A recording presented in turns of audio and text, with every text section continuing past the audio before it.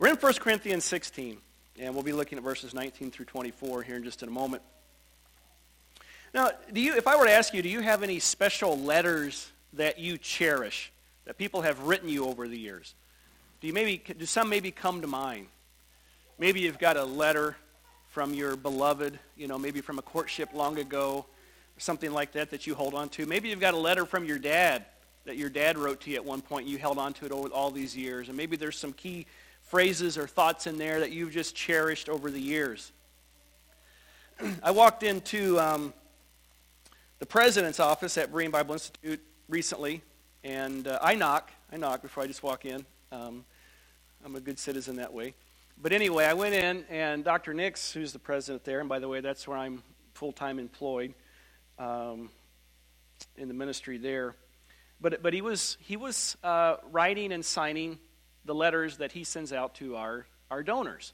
We have donors. Our ministry exists because of donations at Berean Bible Institute. Very little money comes through like tuition for students, and it's a donor-driven thing. It's the believers in Christ that make that ministry possible. And how any of us that are there have any salary or anything. It's coming from people who believe in the mission and the ministry of the Institute. And so every month, letters go out to say thank you. Thank you for partnering with us and helping us and being with us in this. And it's a printed letter, it's printed on a printer. It's typed out and printed. And yet Dr. Nix will take those letters, and at the end of each one, he'll write a little something and sign it personally from him. And I walked in, and he was finishing up one. And, and I have to joke, like, don't forget the XOXO, hugs and kisses. Dr. Nix, though, he likes it when I say that, by the way. But you know what? I asked the question, why is it good to do something like that? You can't sit there and write a handwritten letter to every one of the donors, as good as that would be, but you can take a moment and put a little word of encouragement, a little saying, something down that line, and put a little personal signature on it with that. And so that's what he does. And that gives it a personal touch. That shows some thoughtfulness in it. Just a few extra words of kindness or encouragement can go a long, long way. And as we come to the end of this letter, we see Paul sort of doing that. He is literally, as we're going to see, he is literally taking pen in hand and signing off on this letter and writing a few closing words of encouragement and even a slight bit of admonishment, as we'll see, as he ends this epistle.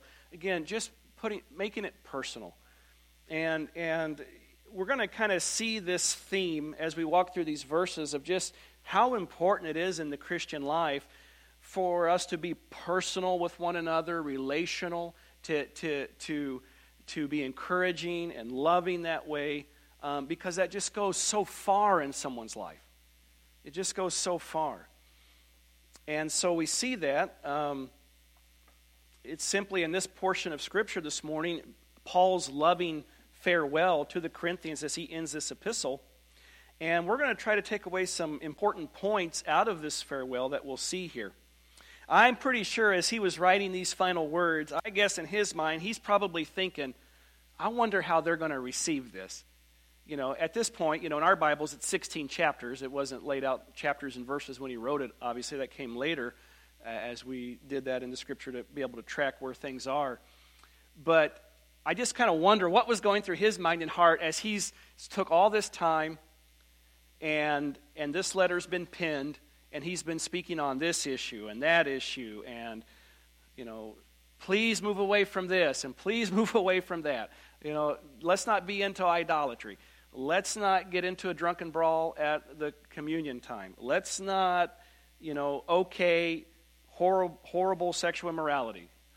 And he said some pretty stern things, and this all been recorded here and written down, and now he's putting this final touches on it, and I wonder what he's thinking, what they're going to do with this.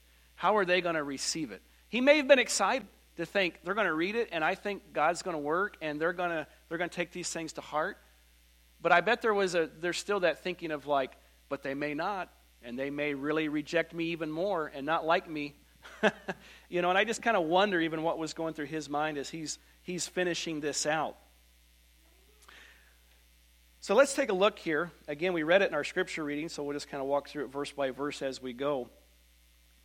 But the first thing I want to show as we look at the first couple of verses in this portion is, I think the admonition, and I'll summarize it or voice it this way, to treat each other like family. I really think you could say that's kind of at the heart of what Paul's saying here. Treat each other like family. Again, in verse 19, he says, "The churches of Asia greet you. Aquila and Priscilla greet you heartily in the Lord with the church that is in their house. All the brethren greet you. Greet one another with a holy kiss." And it's clear to us right away, the key word there is greet, right? Greet, greet, greet. Greetings and greeting going around there. And the point I want to make on these two verses is that each member of the body of Christ is worthy of our attention. Each member of the body of Christ is worthy of our attention. And, I think you can see that here in Paul's attitude toward even something as simple or as overlooked as greeting, of just greeting people and listening to people. We see in this text with the greetings, we see this, it's a simple expression. It just shows visible kindness. It's just showing that, right?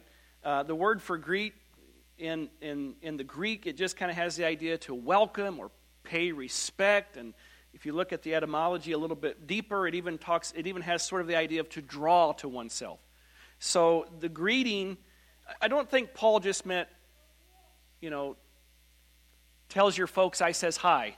I don't know that he just meant that. Just tell them I said hi. I think he's actually, greeting in that culture meant a little bit more than just a verbal, like, how you doing, and move on. It was a little bit warmer, a little bit more connective, if you will, to draw to oneself. So it really was a directing of attention to a person in that way. A simple way to direct your attention to somebody, acknowledge that they're there, that they exist, and to go and to share words with them so that there can be connection and relationship there. So greeting, and that just simple term of greeting, there's a lot of things that are inherent in this idea that he's sharing here. And so he's giving these greetings, and he does this at almost at the end of all the epistles. There's probably some words of greetings and so forth. But he starts by saying the churches of Asia greet you. The churches of Asia that's a Roman province of Asia. It's not talking about Asia as we think today. It's the Roman province, which today is modern-day Turkey, and Ephesus was a capital city in that region. And he's in Ephesus when he's writing this epistle, as we can discern. And he may be talking about the area of Ephesus and the region just around that, but he might be talking about the whole province. And that was a big area. That would be like the size of a state in the U.S. or something. I don't know which state, but it would be state size. And so he may have in mind everybody. But already the idea that he's saying the churches in these parts send you greetings is, you can just see it even at the larger level of the body of Christ. Paul is seeking connection, relationship. To be aware of what other Christians and other places are dealing with and going through, and how God is working in different places. Obviously the churches in Corinth knew the churches he was talking about. Paul was the main source of that connectivity between the different churches, but it does show the importance of having connectivity through the body of Christ. And it's interesting when you look at the body of Christ, and some people look at it, you could look at it in a theological lens, and the body of Christ, there is a local aspect of it where that's how we're experiencing body life today. We've come in our local group, and we've come, into how we structure things and how we do things together, and we're fellowshipping together in a local sense. And yet the body of Christ, this isn't all of it, is it? This isn't all of it. And we praise the Lord for that, because there's millions of members of the body of Christ around the world.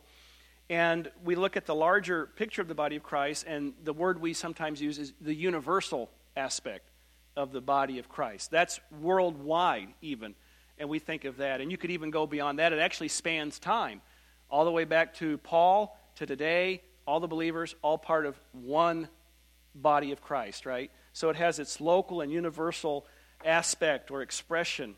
And he's been talking to a local church all this time, right? But yet it's never apart from the idea that you're not the only ones. There's other people out here. There's other local churches out there. There's other Christians out there. And there's just that idea of being mindful of others and thinking about that. And it's so good. I know we all cherish at our church when we do have missionaries come through or others, and we get a picture of like what's going on in churches and maybe in a different country, across a continent somewhere. What is God doing in other people's lives around the world? And so there is a blessedness that comes out of having some idea of what God is doing in the other churches, in whether it's near or far. And again, he shows the need that there should be some level of connectivity, of seeking to know what God's doing. And another thing I like about that idea is that geography does not separate the body of Christ. That we're part of something, that it doesn't matter where you came from or who you are or where you grew up or what language you speak or what country you live in. Jesus Christ can unite you with himself and with every other member of the body of Christ. And that is one of the most radical ideas of biblical Christianity, that there is no difference when you come into Jesus Christ. And it is one of the most radical things, because I don't know of any other faith that really teaches that idea. Some faiths even still have a class system in their own fabric and foundation of what they are, but not Christianity, because it sets you free in Christ. You become a son or daughter of the living God, and you have a whole big family. And you have your families that you come together with weekly at the local, and then you have a family that goes way beyond, across both geography and even time. Paul next mentions Aquila and Priscilla especially. They greet you heartily. And I like the word heartily. The word for that in the Greek is the word for many or much. And he's just saying, like, they greet you much. Big greeting from Aquila and Priscilla. It's kind of like saying, it's like when we say, give them a big hug from me. Not a little hug, a big, much. That's the idea there. And Aquila and Priscilla are a special couple. We're going to come back to them in a little bit. And so we'll move on for now. And then verse 20 gives some greetings from some brethren, and we're not sure exactly who the brethren are. He just said the churches greet you. A specific couple greets you with the church that's in their house in verse 19, so another church. And then he says the brethren. It's like, well, who are the brethren then? Are they not people? Are they not part of these churches that you just said greet us? Are they a different group? And in some, we don't really know exactly what he means by brethren. He may mean the people they knew specifically. Like we earlier, last week, we talked about Stephanus and his household and the 3 men that came, and maybe he's talking about those brethren, or maybe there were more that had come from Corinth. But anyway, there's others there that they also want to say, hey, tell them hello from us, and we're for them, and give that idea from us as well. And then verse 20 gives us our favorite commandment in Christianity: greet each other with a holy kiss. Greet each other with a holy kiss. That's enough to keep a lot of people away from church, by the way. If they see that verse, they'll be like, I don't know what's going on over there. I don't know if I'm going to be part of that. Don't start with that Bible verse when you're talking about the Lord with somebody, because you might scare them off, at least in our culture. But we understand that what he's saying, first of all, the emphasis is on greet one another. And that's a big deal, because the Corinthians obviously had been dividing and separating and fighting and all this strife and grudges, and probably giving each other the silent treatment. And there's no room for that in Christianity. There's no room for that. Every member of the body of Christ is worthy of our attention. And if there's bad blood, you do all you can to reconcile and live peaceably. But, they weren't doing that, and they needed, greet one another. You guys need to come together and be the body you're called to be. And when he says the holy kiss, it's our understanding is that is a cultural application of the idea. The idea is to greet, but in the culture, in a lot of places in the Mediterranean world, that was the natural greeting of the kiss on the cheek, and maybe in some cultures it's even the lip, but there's even places like that today. And then COVID came in and we didn't have to worry about that anymore. No, I'm just sorry. I'm kidding. I'm sorry. But that was a cultural application, and we don't pull the cultural application there. We understand the emphasis is greet, and that could be handshake, that can be a hug, as appropriate. Be sensitive to others, by the way, when you greet them. Be careful just going up and hugging everybody. But you know what I mean. There's appropriate means in every culture to give a warm greeting. To give a warm greeting, and that's the idea. The kiss thing, that's the culture. And never in the Bible I don't think that God means to lock us in to first century cultural applications. Because some religions do that. They try to lock you into some cultural application, locked in a bubble in history and make that a spiritual thing, and I don't think that's what Paul's doing. So this is very much a cultural application, but the idea again is to greet. So Paul is seeking not to leave anybody out of the greetings here. Again, he is encouraging the body of Christ to warmly greet each other and treat each other as family. Again, not to ignore people, not to be cold toward people, but to give attention toward one another in the sense of brotherly love. And one thing I'll say too is one of the things we think when we think of the idea of greeting one another, and again, it's a very simple idea, but to go beyond just again the verbal "Hi, how you doing," the typical even our cultural thing is to evaluate our own cultural expressions and to say what can I really do to express what God's wanting to do, even something as simple as greeting. How do I use the vehicle of greeting as a relationship building thing in my Christian life and really try to reach out to people? And I'd like to share something, and it's from Gene Getz in the book Building Up One Another, written years ago. But he tells the story of when he once attended his own church at an evening service, and he was walking around and he was greeting people and saying hello, and he walked by a young man named Bruce, and he said, "Hey, Bruce, how you doing?" And he kept on walking, and he's greeting people, and doing that. And then one of the church elders came up to him, tapped him on the shoulder, and said, "Gene, you asked Bruce how he was doing, but you just kept walking. Bruce was trying to answer you. Bruce started talking." And he was like, "Oh, my goodness, what did he say?" And Bruce said, "I'm not doing very well. My brother was in a motorcycle wreck today." And so, of course, Gene felt terrible, because he's just doing the typical cultural, "Hey, how you doing?" Move on, right? And he missed a little bit of an opportunity there to really listen, to stop and pause and use this as a vehicle to really give attention to a person for a moment, right? And listen to what's going on with them. And something that Getz writes on this is, when we ask people how they're doing, we ought to stay around long enough to hear what they say. Exchanging formalities is natural in every culture. Every time we say hello doesn't have to be a serious exchange. But frequently, we never get beyond the surface. In fact, at times, we hope people won't really tell us how they're doing. We don't want to be bothered. I think he's being honest there, if we're all serious. A lot of us are in a hurry. That's usually the thing. It's not so much we want to be bothered, but we're busy. I got to move on. But there is an important lesson in that, and to be sensitive to am I really listening to people? And you don't always have to be we got to have a conversation. But there's a balance there as he brings out. And I share that because I read that book when I was a student in Berean Bible Institute 20 years ago, and that one has always stuck with me. I've never forgot that. And it comes to mind once in a while to sort of say, yeah, I need to slow down and listen to people a little bit more. And it stuck with me. And I'm certainly not perfect at it, but that story has resonated with me over the years, in that instruction of greet one another and how you can use that in the Christian life. And I think in a similar sense, that's what Paul's doing here. It's an expression of us treating each other like family, giving our attention to each other, and living body life in that way. As we go on here, we want to say each member of the body needs dependable friends.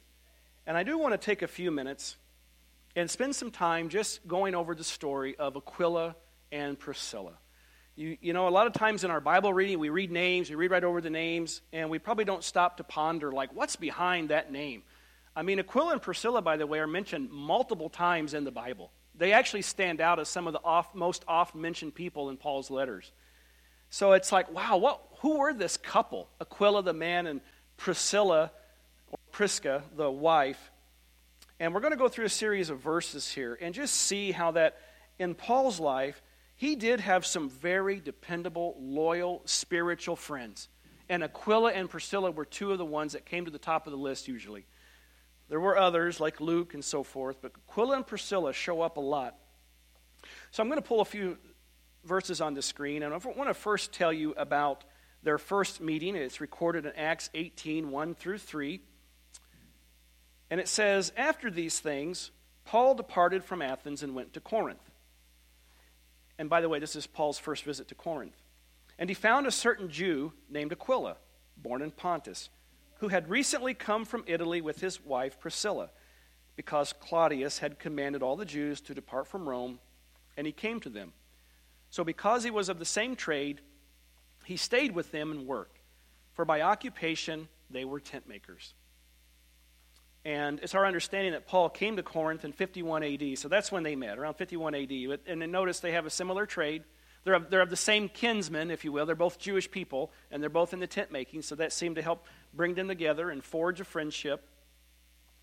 And they also, we'll find out, are believers in Christ. So they meet then in 51 AD as fellow tent makers in Corinth, and obviously Paul's writing to the Corinthians, so this is where Aquila and Priscilla had lived. So when he says they greet you, they knew a lot of those people because they'd been there. They used to live there at this point, okay? So they first met there, and as we're going to go on to another verse, and you see sort of now, you start to see more of their story and the steps of faith they took and how they were an encouragement to Paul and others. And we look at Acts 18 and 19. And it says, so Paul still remained a good while, that's in Corinth. Then he took leave of the brethren and sailed for Syria, and Priscilla and Aquila were with him. He had his hair cut off at Cenchrea, for he had taken a vow. And he came to Ephesus and left them there. But he himself entered the synagogue and reasoned with the Jews. So Paul, he's trying to get to Jerusalem, so he's traveling back, and they go with him, and they go to Ephesus. And there's some believers in Ephesus, it seems like, at that point. But Aquila and Priscilla, they stay there. And that's interesting. So they were willing to leave Corinth, and now they go to Ephesus, and they're willing to stay in Corinth. So they're very mobile, to say the least, and they're very about serving the Lord. And you can already start to see what would have drawn them together with Paul. They would have shared many, many things, the spiritual bond and desire to minister to people. And they came to Ephesus about 52 AD. And while they're the ones that helped another guy named Apollos come to understand more about the Lord. Apollos is another fairly prominent New Testament individual that Paul writes about. He's been mentioned in 1 Corinthians a few times at this point. He was a teacher and preacher and very eloquent at that and had a very public ministry in Corinth. But anyway, we'll look at Acts 18, 24 through 26 and just see Aquila and Priscilla and their interaction with Apollos. It says, now a certain Jew named Apollos, born at Alexandria, an eloquent man and mighty in the Scriptures, came to Ephesus. This man had been instructed in the way of the Lord, and being fervent in spirit, he spoke and taught accurately the things of the Lord, though he knew only the baptism of John. So he began to speak boldly in the synagogue. When Aquila and Priscilla heard him, they took him aside and explained to him the way of God more accurately. So it's interesting to me, and you see the hand of God, because these people were in Corinth just a little while ago, and God brought Paul to Corinth, and now God brought Paul, Aquila, and Priscilla to Ephesus, and now God had arranged for Aquila and Priscilla to stay in Ephesus, and now God arranges for Apollos to come into their life. And what do they display? They display a willingness to go and talk to somebody, and to go and be hospitable to somebody, and to minister to somebody. And they come alongside Apollos, and they actually teach him what they've learned, probably from Paul, about God's grace. And then Apollos, he only knew the baptism of John. He's way back here in his understanding. There's been a lot happened since John. I mean, this is like 30 years, this is like 20 years later since the baptism of John, or even beyond, even further than that. And so they bring him up to speed on what God's doing and what Paul's teaching, and he comes up to that, and now he's embracing what God's doing, all because of Aquila and Priscilla. And we understand that they resided in Ephesus a long while. They're actually there when Paul returned. He came back to Ephesus later, and they were still there.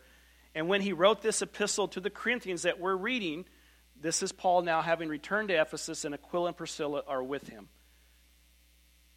And if you're wanting to know, it was about 54 A.D. when he's writing this epistle. And they were in Corinth. They're still in Ephesus ministering, where they had reached out to Apollos. And now our passage tells us something about them. They had a church in their house. So they were hosting a church. They sound like pretty good friends to you at this point? I'd probably give them a chance. We'll go to another verse for a moment, because this is interesting, because this isn't where they stopped, by the way. They didn't retire in Ephesus at this point, if you will. At some point, they moved back to Rome, where they had been cast out by the emperor years before. Because in Romans 16, 3 through 5, Paul tells the believers in Rome to greet them, who are now in Rome, and the church that's in their house now in Rome. So they had a church in Ephesus in their house, and then they eventually moved to Rome and had a church in their house there. It says in Romans 15, 3 through 5, "Greet Priscilla and Aquila, my fellow workers in Christ Jesus, who risked their own necks for my life, to whom not only I give thanks, but also all the churches of the Gentiles. Likewise, greet the church that is in their house." And Romans was probably written about 56 or 57 A.D. So at this point, Paul's known them for 6 years or so. They've already been with him through thick and thin. And I just think it's interesting to ponder, like, how many friends do you have that you've known around 6 years? And how close are you? And how have you grown over the last 5, 6 years, if that's how long you've known each other? So at some point they had moved from Ephesus to Rome, and then they didn't even stop there. Because in his very last letter that we have, 2 Timothy, Paul mentions them one last time. And in 2 Timothy 4:19, he's writing to Timothy, who was in Ephesus. So this is fast forward a few years, about 10 years, and now Timothy's in Ephesus. Paul's imprisoned in Rome, basically in a dungeon at this point, and he's writing to Timothy, who now is ministering in Ephesus, and he says in 2 Timothy 4:19, "Greet Prisca and Aquila and the household of Onesiphorus." And so, even when Paul had been abandoned by so many over the years, and you find that, he actually says in this same epistle, 2 Timothy, "All in Asia have forsaken me." Contrast that to what we read in our passage when he says, "The churches of Asia greet you." And then in about 13 years later, he's saying, "All in Asia have turned from me." Some serious things had happened in that decade, hadn't they? But some people remained faithful. Timothy, but also Aquila and Priscilla. And I just think it's worthwhile knowing a little bit of their story and seeing how they persevered over the years, over different locations, over different challenges. They stayed in a relationship with Paul the Apostle. They didn't abandon him when others were. And when Paul is writing 2 Timothy about 67 A.D., he has known them at least for about 16 years. And through several moves. They were clearly a type of missionary couple as they would go to place to minister. But they had this deep friendship with the apostle over 16 years. They were people he could lean on in his struggles. And I think about that. How many friends do we have that we've known 16 years, 20 years, 25 years, that we would look at the same way Paul would look at Aquila and Priscilla and say, "I can talk to them. I want to hear what they have to say. I love my time when I'm with them. They encourage me. They refresh me. We have the same heart and mind for God and the Lord Jesus Christ." How many friends do you have that you go back 20 years like that? And I'm blessed that I have a few. I have a few. And I've been blessed to have several friends like that over the years. And I think of an occasion where some of us were able to put our friendship to the test a little bit. But several years ago, I can't remember. It's probably been 13 or 14 years ago. But There was a brother, a friend of mine, and of Pastor Walgast, and of Pastor Lynn, named Dean Reinheimer, and he was in need. He lived in a small town in northern Indiana, and they lived in a house in which the roof had become quite dilapidated, and insurance was threatening cancellation on them because they're not going to cover that house if the roof's not fixed. And so he was in a bit of a bind, and it wasn't something in their budget to replace the roof and have it done. So Pastor Walgast called some of us up, and when I say some of us, there was a group of us that came. I don't remember if it was about 5 or 6 of us and Pastor Walgast. We came to Dean's house in a place called Eaton, Indiana, for a weekend with the goal of replacing his roof. And we came from multiple states. Some were in Wisconsin. I was in Missouri with another brother named Kevin at the time. I think Dave Van White came up. I think he was in North Carolina by that point. So we kind of came from this triangular shape. We came to northern Indiana to help Dean and try to fix his roof, try to help a brother out. And we did that. And I just look back at that because that was friendship. And I'm not boasting of me. I would boast of the other guys before that. But it was friendship. And Dean would all he wanted to do was help. And he suffered with seizures and everything. And he wanted to get up on that roof, and we wouldn't let him. Because you're not getting up here. And we get into a seizure or something. And it was a dirty job. It was a rough job. We started, I don't know if we got there on a Thursday night or Friday. I forget exactly how it went. But we worked hard. And a few of us stayed Monday, and we finished it. We finished the whole roof in like 3 days. And it was chopped up and all kinds of gables and everything and additions over the years. And so it wasn't like a nice ranch roof with a nice pitch to it. It was pretty steep and pretty chopped up. But we got it done. Praise the Lord. And underneath the asphalt shingles were cedar shakes. So I remember the first couple of days when we're tearing off stuff, we were like, it looked like we got run over by like some kind of asphalt machine. We were like just battered and covered in, looked like soot. Looked like we were chimney workers or something. We go to the hotel, and we're walking down the hallway. And we also had matching shirts because I'd made up some matching shirts for us just for fun back then. But anyway, we're like, our faces are black. Everything's black. And the guy that was working the hotel, he's like, what do you guys do? Like, you couldn't understand. He's probably thinking, like, don't clog up the drains, man. I don't know. You guys got a lot of dirt on you. I'm going to tell you, I don't remember a shower ever feeling so good as it did those nights. We were just covered. There's a picture of me and Kevin Heil that I have in my office of we're in the Dean's kitchen at night for supper, and we both look like we've been hit by trucks because we just look like we're about to fall asleep, and we're just covered in black. We're just like, anyway, it's a fun picture that I've kept over the years. But that was an expression of friendship because if you would have told me Dean needed something, I want to be there. I want to help. What can I do? How can I, yes, I want to pray. Yes, I want to help, but even can I get there? How can I be there? And same with the other guys in that situation. And there would have been other guys that would have liked to have been there and it didn't work. It doesn't always work. That's understandable. But that to me, that's what I think of when I think of friendship. I think of it goes deep. It goes into the place of I'm going to be there. When you need it, I'm going to be there. How can I help you? And that's what I see Paul have with Aquila and Priscilla. Their attitude toward, I'm sure, many saints was how can we help? What can we do?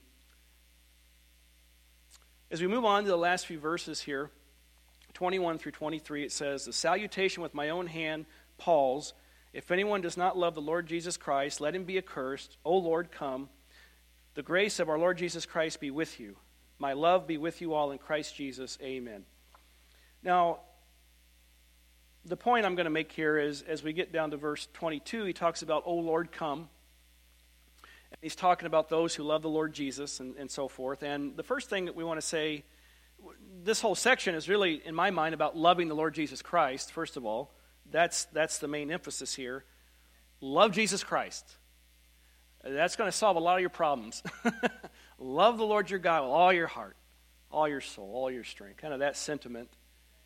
And underneath that, we'll say that one who loves the Lord looks forward to the Lord's coming. We're going to talk about that expression, Maranatha, in just a moment. But at this point, Paul says, the salutation with my own hand, Paul's. What he's saying is, I'm signing my name with my own hand. And we know from other places in the New Testament, especially the end of Romans, Paul sometimes used an amanuensis, basically somebody who would write the letter for him as he dictated it. That was a common practice. That's something he apparently did. We're pretty confident. I mean, he says in some places he had some issues in his flesh, and some people think that was his eyesight because he talks about his eyesight. And when he writes the book of Galatians, he says, I write with really big letters, which is typical of somebody that can't see very well. They write with bigger font, right? Anybody that reads, you get eyesight starts going, you want bigger font or better glasses. And so there's evidence that makes us think that he had some bad eyesight and that he also dictated a lot of his letters. But what he would do at some point is sign his name on it. And part of that is because of a verse I'll pull up on the screen from 2 Thessalonians 2:2. There were people who would forge his name at times and forge letters from him. And I'm going to give you an example here. It's 2:2. And it says, and it should be on the screen. Maybe it's not in there. Are we having trouble maybe? Oh, there it is. Not to be soon shaken in mind or troubled, either by spirit or by word or by letter, as if from us, as though the day of Christ had come. Thessalonians, they were having some issues. They were having some eschatological issues. They were not sure of the end time scenario. They thought they may have been in the tribulation period and not sure what was all going on. And they had been getting letters from somebody apparently. And he says, don't be troubled as if by letter, by us. So some people were apparently forging Paul's name in his own lifetime. And Thessalonians is pretty early in his ministry, so it seemed to be some people may have been doing some forgery. And giving people some bad theology. And so Paul made it his habit to sign to give it authenticity, that this is my mark. And it may be that he signed at the beginning of some letters when he may have wrote the greeting, he may have wrote the end. He may have still wrote some of the epistles in their totality.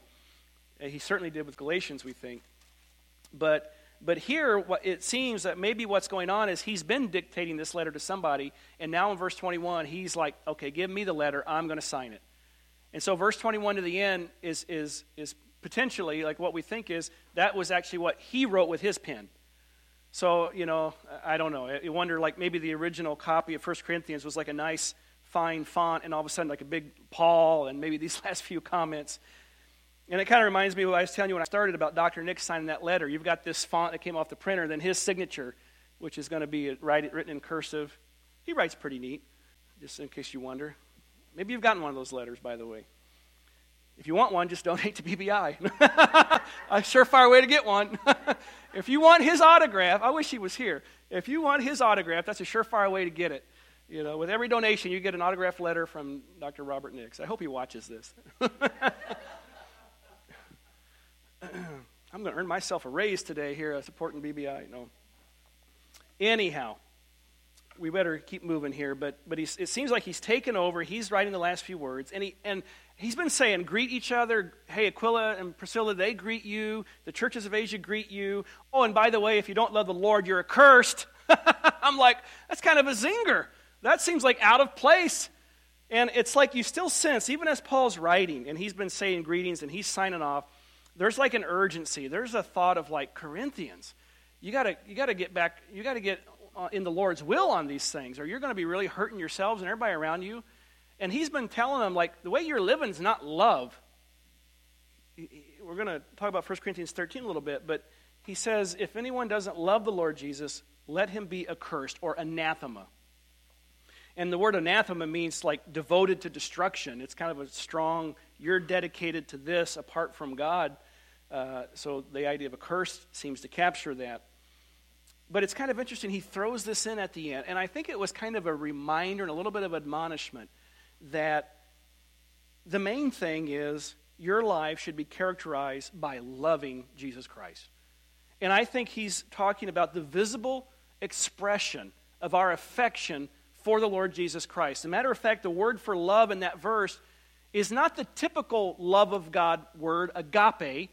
If you guys have ever heard of the Greek words for love, the two big ones are agape and phileo. And agape is like that unconditional, sacrificial love. It's the character and nature of God. It's how God demonstrates his own love in giving us his Son. No greater love, no greater agape has any man than to lay down his life for another. It's the sacrificial, unconditional agape love.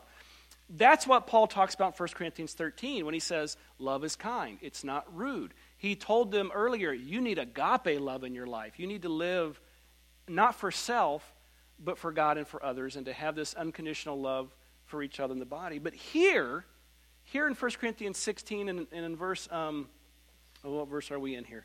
Verse 22, it's not agape.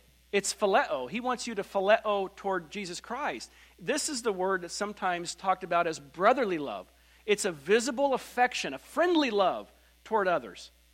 And he's saying we ought to have this for the Lord Jesus Christ. That's kind of an interesting thing there that, I think the idea may be like, you say you agape Jesus, but do you phileo Jesus?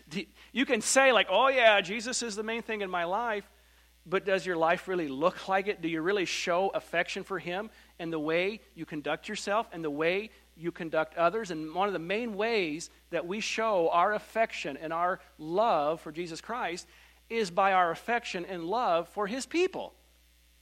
And I think what he's telling the Corinthians is, you cannot tell me, being divided, being at each other's throats, and what the things you're condoning in this church, you cannot tell me that this is loving Jesus Christ. It is totally opposite of what love for Jesus Christ looks like.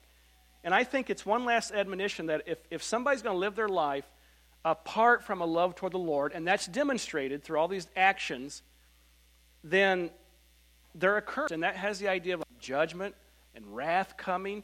And I do think he's talking about believers here. I don't think he's talking about the world. The world's already condemned.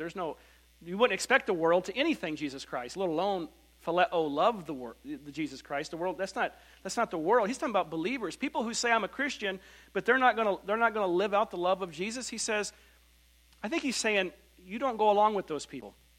I think it goes back to some similar things he said in the epistle, 1 Corinthians 5. He talked about a man involved in gross immorality. He said, deliver such a one to Satan for the destruction of the flesh. Because the best thing for that person in just gross and outwardly sin is for the church to say, it's not loving for us to condone what you're doing and let you continue to do it. That would not be loving. It would be unloving. And I think that's a similar thought here that Paul's capturing, and as he's signing off is, if we don't love the Lord Jesus Christ, then we're living like, you might say, we're living like an accursed. We're living over here in this area, and we're actually kind of shutting God out of our lives, and we're living for self, and we're living for the flesh. And he says that's an accursed place to be. That's an accursed state in which to live. And I think that's what he's maybe getting at there. And just as quick, though, he said, greetings, love the Lord or you're anathema. Maranatha. Right after the word anathema comes the word Maranatha in the original. And it's actually, Maranatha is an Aramaic expression, but it means, O Lord, come. And in your Bibles, it probably just says, O Lord, come. It might transliterate Maranatha, but even so, the Lord comes. And I just think it's interesting. He says, if you don't love the Lord, you're cursed. O Lord, come. And it shows us just that anticipation that Paul had for Jesus Christ returning to take him home to heaven. That's what he was looking forward to. And I think in one sense, it kind of solves our problems. Paul's been dealing with all these problems in Corinthians, and then he says, if you don't love the Lord Jesus Christ, you're accursed. Oh, Lord, come, and like sort it all out for it. Oh, Lord, come and like clean this mess up that we've been making, all of us in our lives, we probably at times make a mess of things, and probably all of us have prayed for the rapture at times, like, get me out of this, Lord, and things like that. But we all should live in anticipation of the Lord. And that's where I said, one who loves the Lord looks forward to his coming. Because, that shapes your life. When you live in an anticipation for Jesus Christ to come at any moment, that's shaping your life.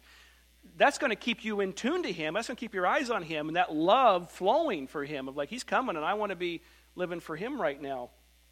Those things all connect. And, Christmas is coming up. You've got 6 weeks, and you got 6 weeks to get your shopping done. I've got copies of my Christmas list if you need it right here. But it's coming, right?